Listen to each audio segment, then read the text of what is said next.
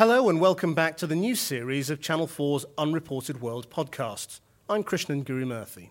This week, I've been to South Africa to find a story of simmering anger, corruption and potential uprising, where despite 17 years of freedom after the racism of apartheid, the people I met speak of betrayal.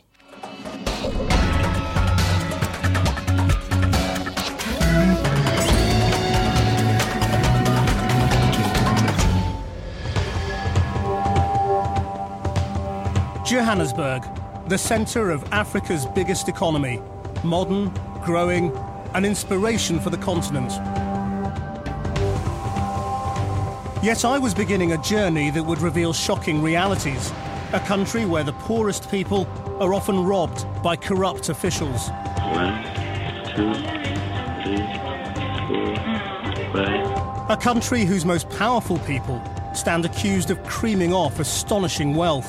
People in the townships, they say, how is Mr. Malema getting a new, expensive mansion when I've been waiting decades? A country whose ambition to lead the continent as a prosperous democracy hangs in the balance, where those people exploited by racism for generations are starting to lose hope of ever getting what they believe was promised. This is our land. We were raised here, we will die here. In the poor South African townships, many people are angry. Violent protests have erupted this year at the lack of decent housing and basic services like electricity. It was this frustration we wanted to explore. We're driving through Diepsloot, one of the most dangerous and heaving squatter camps in South Africa, where every night people fear for their lives and where they say their government has forgotten them. I had come to see a man who's lived in the shacks since he was a boy, who now documents the brutality of the slum. Is it Golden? Yes. Krishnan, hi. How are you doing? Nice to see you. How are you doing? So this is Diepsloot Extension 1. This is Diepsloot Extension 1. I can't see much because it's pitch dark in there. It might look like as if there is nobody living in there, but I mean, this is home for most of the people. It's all shacks, Yeah, and it it's just all goes shacks. on and on and on. Yeah. Before we went further into Diepsloot, Golden wanted to take me back to his shack. He makes a living as a journalist, reporting scenes of violent crime and the mob justice that rules here. His images were shocking. Oh my God. But most awful was a recent video of a man falsely accused of being a criminal being beaten to death by a crowd. So this is the Wild West. There's no law here at all. Life is too cheap here. You can die for anything. Even 20 rand or just a cell phone, one will take your life away. We went further into the squatter camp to meet more of the people living there. Down one of the dark alleys, Golden introduced me to Philippine. Hello, hi. How are you? I'm fine, and you? Come on in, Alex. She had moved here from a rural village in search of work as a domestic in the homes of Johannesburg's rich. She never imagined it would be like this. It must be frightening for you being here on your own, without your husband at this time. When I'm alone, I'm afraid, but then I close the door and keep it locked. They break the chain to open the door, then they come in and see if you're up. Then when you get up, you find someone robbing you. They take things like mobile phones or demand money. And if you don't have it, they will kill or hurt you. I have to say, it's a very intimidating atmosphere because it's pitch dark out there. You wouldn't look out of the door because you don't know what is there, especially knowing how much crime there is in this area. It was just 7:30 at night, but pitch dark. Time for Philippine to chain the door. Even to go to the toilet, she said, was too dangerous.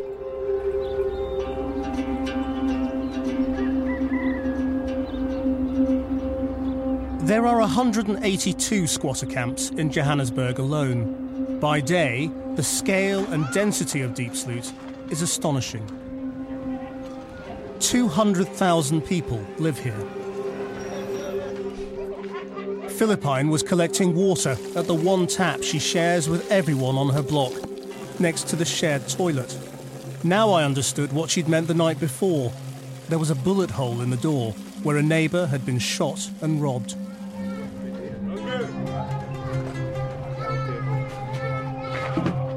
What Philippine really needed was a proper place to live.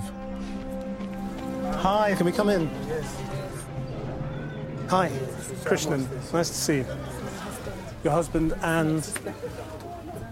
They were making a family lunch, but without their family.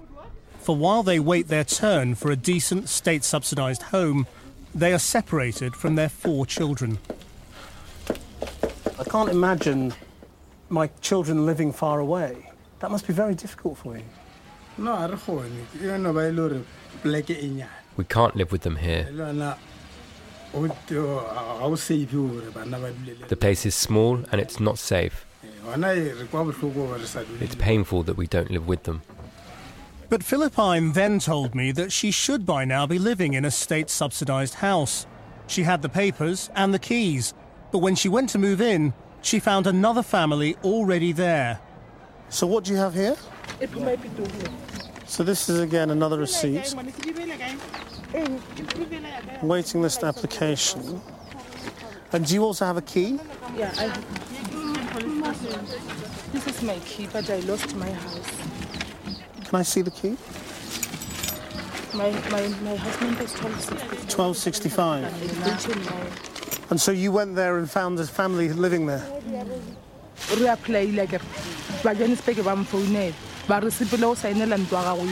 I applied, then they called me to come and sign for the house. When I got to the house, the people inside told me, "This is not your house, this is ours." Philippine said the people were from another township. When confronted, they could not produce any paperwork and refused to say how they'd got the houses.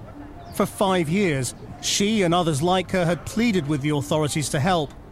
They suspected that a local housing official had sold the homes that had already been assigned to them.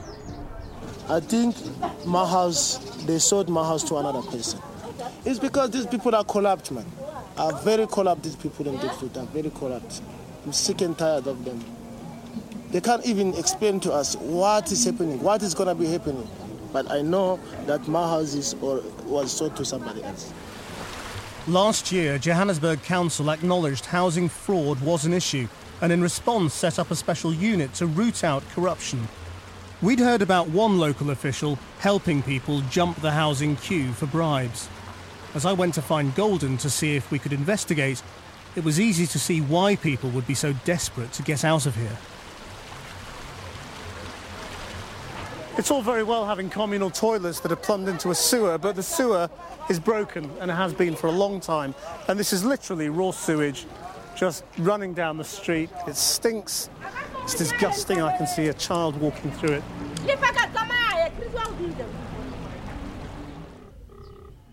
Golden rang the official, Albert Setwetwe, a former ANC councillor now working for local government.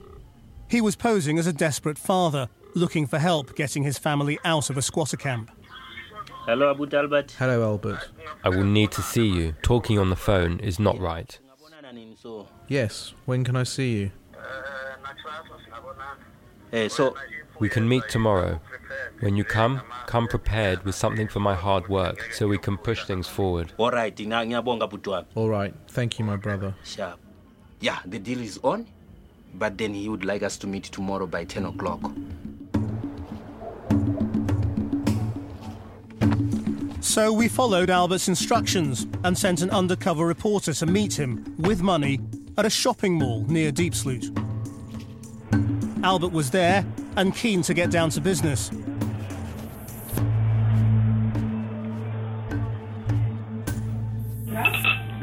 Houses are available. They're standing by. Your application now. Albert told how he could help get our reporter a state-subsidised house in a development called Cosmo City, even though he didn't qualify for it. Are there others you've helped? Oh, lots. Even last week, we put 18 people in. Which means I can get it quickly. That's why I want something up front. The amount in total is 5,000. 5,000. Yeah. Okay. 1, 2, 3. 5,000 rand can take several months to earn if you're poor. Albert took 1,500 as a down payment, saying it was for other officials. Then get a phone on Monday. I'll call you on Monday. Okay, Husiam. Yeah. No, thanks. It was nice meeting you. Okay, sure. Thank you so much. Okay. All right. But corruption doesn't just infect low-level officials here. Allegations surround some of the most powerful people in South Africa, from the chief of police to President Zuma's family to the man many tip as a future president, Julius Malema. Malema is president of the ruling ANC's Youth League. His lifestyle has long seemed at odds with his modest ANC salary. It's been a source of constant headlines. Well, all the controversy surrounding Julius Malema is around the house that he is building in this very rich suburb of Sandton in Johannesburg, and we're off now to try and find the house to see what the fuss is about. In the apartheid years, this was an exclusively white area. Yeah, this is it. Now it's also home to a new generation of wealthy black South Africans. Okay, stop here.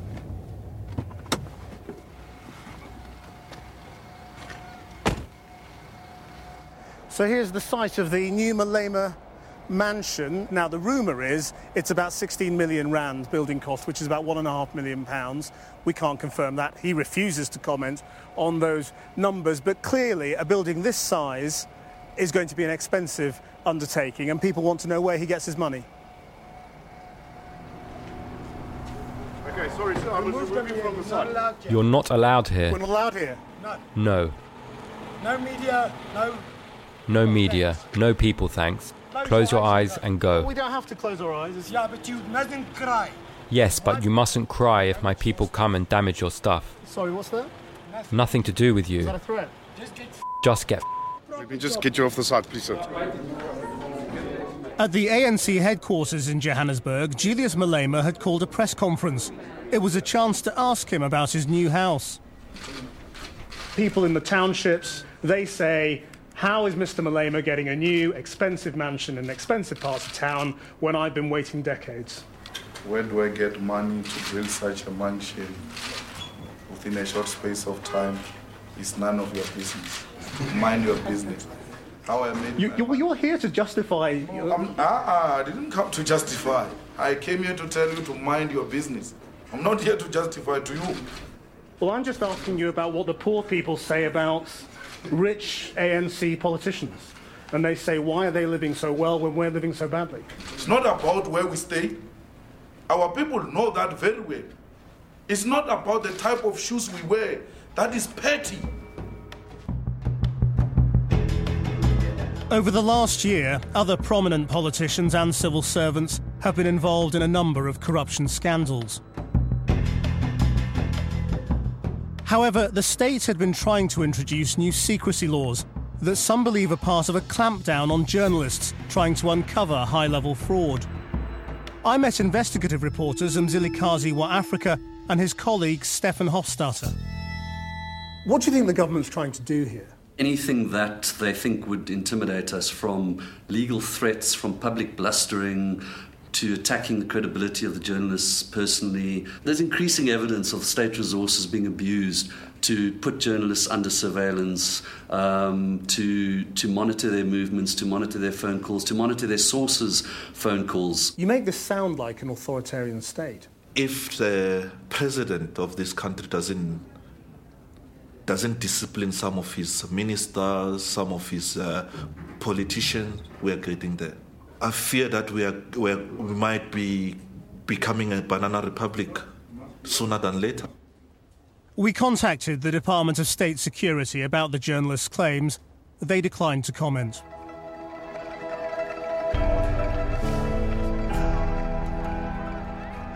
Kliptown, an historic place where the anti-apartheid movement famously demanded equality in the Freedom Charter, but where 40,000 people still live in the squatter camp. Where better to test how people feel about their politicians now? I'd been invited in for the night by the Ntuli family. Anna and Philemon recalled the freedom struggle.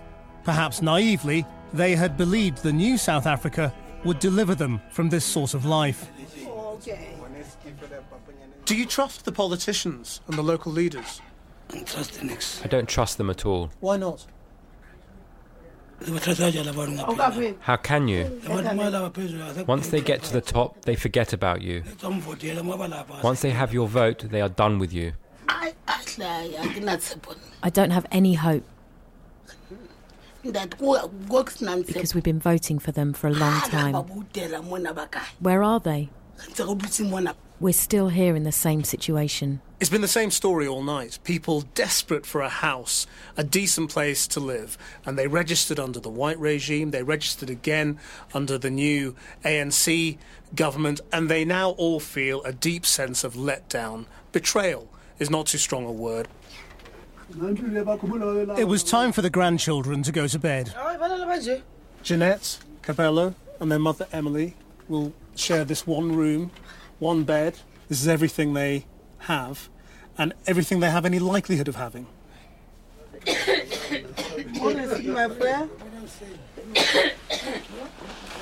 So time to try and get some sleep, and I'm very aware that I'm probably better kitted out than most of the other people sleeping here. And the cumulative effect of sleeping like this night after night, with no hope really that you're going to get out, must be very profound. And that's what I'm very aware of as I try and get a few hours sleep up at 4, because that's when people get ready to go to work here.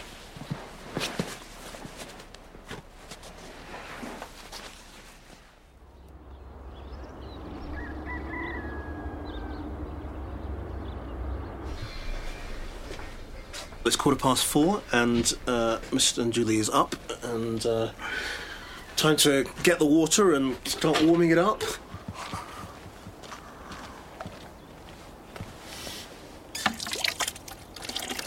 I couldn't understand last night why we had to get up at 4 in the morning if he only had to be at work at 7. But he's got to get ready, then he's got to get the water ready for the kids, and that takes time again. And they've only got one paraffin burner. Every day, Philemon looks for labouring jobs on building sites. He often comes home empty-handed. Anna has to remain resilient, refusing to let go of her aspirations. I have to keep hoping for a good house. I have a hope in my heart that if I'm still alive, I will get it.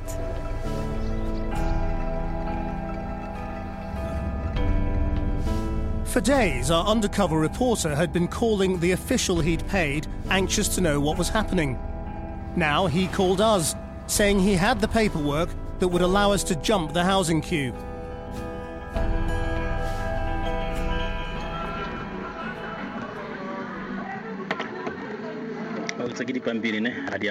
So are these the papers? What do I fill in here? Your phone number here. Right, the 18th, last week. Albert said the paperwork would help secure a house in Cosmo City, explaining, officially, the waiting list had closed in 2004. Once signed, how long does it take to move into the house? Not going to be long. It's not going to be long. I want to submit your stuff tomorrow. Then I'll talk to that guy to see if he'll do me a little favour. Yeah. No, all right. We were promised a set of keys within days, but we didn't want to risk a genuine family losing out on a home, so it was time to confront Albert Setwetwe. Excuse me, Albert? Albert? Hello, I'm Krishnan from Channel 4 in London. We understand you're selling homes in Cosmo City. Could you tell us about that and why? Why? Yeah, why are you selling homes in Cosmo City when it's illegal? No, we want to. You're not doing that? We've got video evidence of you offering to get homes for people for 5,000 rand. Let me see. Let me see. Let me see. Security guards at the shopping mall stopped us filming, So I walked with Albert out of the car park. I just want you to tell me the truth about what you've been doing. I told you I don't have a forms of housing. I never filled any form. But did you ever offer to do that? Did you ever take money from anybody? No. You never took money from anybody?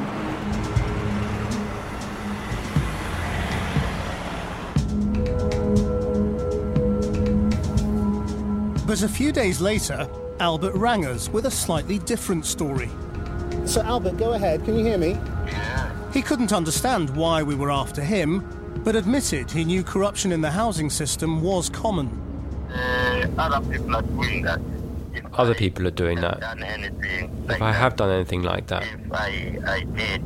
If I did bend the rules. If you did bend the rules, then what? I'm prepared to refund that particular person if I did that. You're prepared to refund that person? Yeah. From what people told me in the squatter camps, it was quite true. Many officials exploit the desperation to get a house. I arranged to meet Trevor Manuel, a senior government minister in charge of the National Planning Commission, to tell him what we'd found.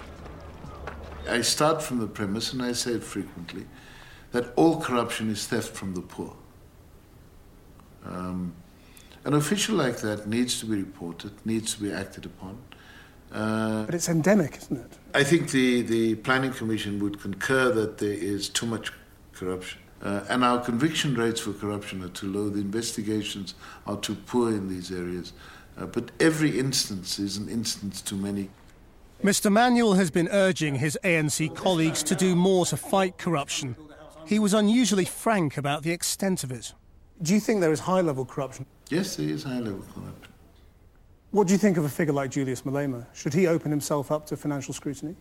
I do think that he should. I think that all of us who have influence over political processes should be open to scrutiny. Malema continues to deny allegations of wrongdoing. But how long South Africa's townships will tolerate corruption is unclear. Since January last year, there have been over 130 violent protests, sparked by the lack of basic services and housing. In one case, an ANC councillor's house was set on fire.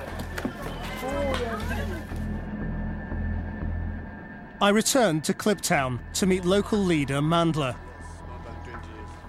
Despite everything, there is an enduring loyalty to the ANC here as the party that delivered freedom.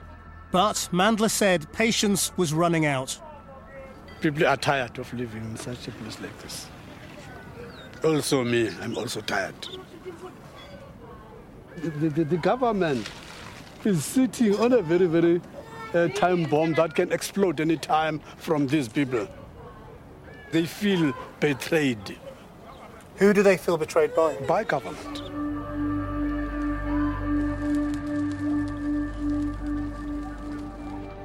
Politicians in this country debate whether the expectations of the people are reasonable. They point to their successes, their increasing global voice. But in an age of uprising, where the poor look to countries in the north and east and see people taking to the streets, South Africa cannot afford to ignore the warnings.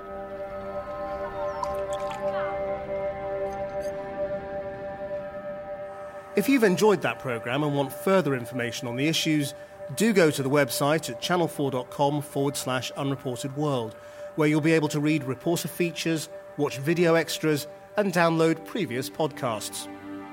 Until next week, from me, Krishnan Gurumurthy, goodbye.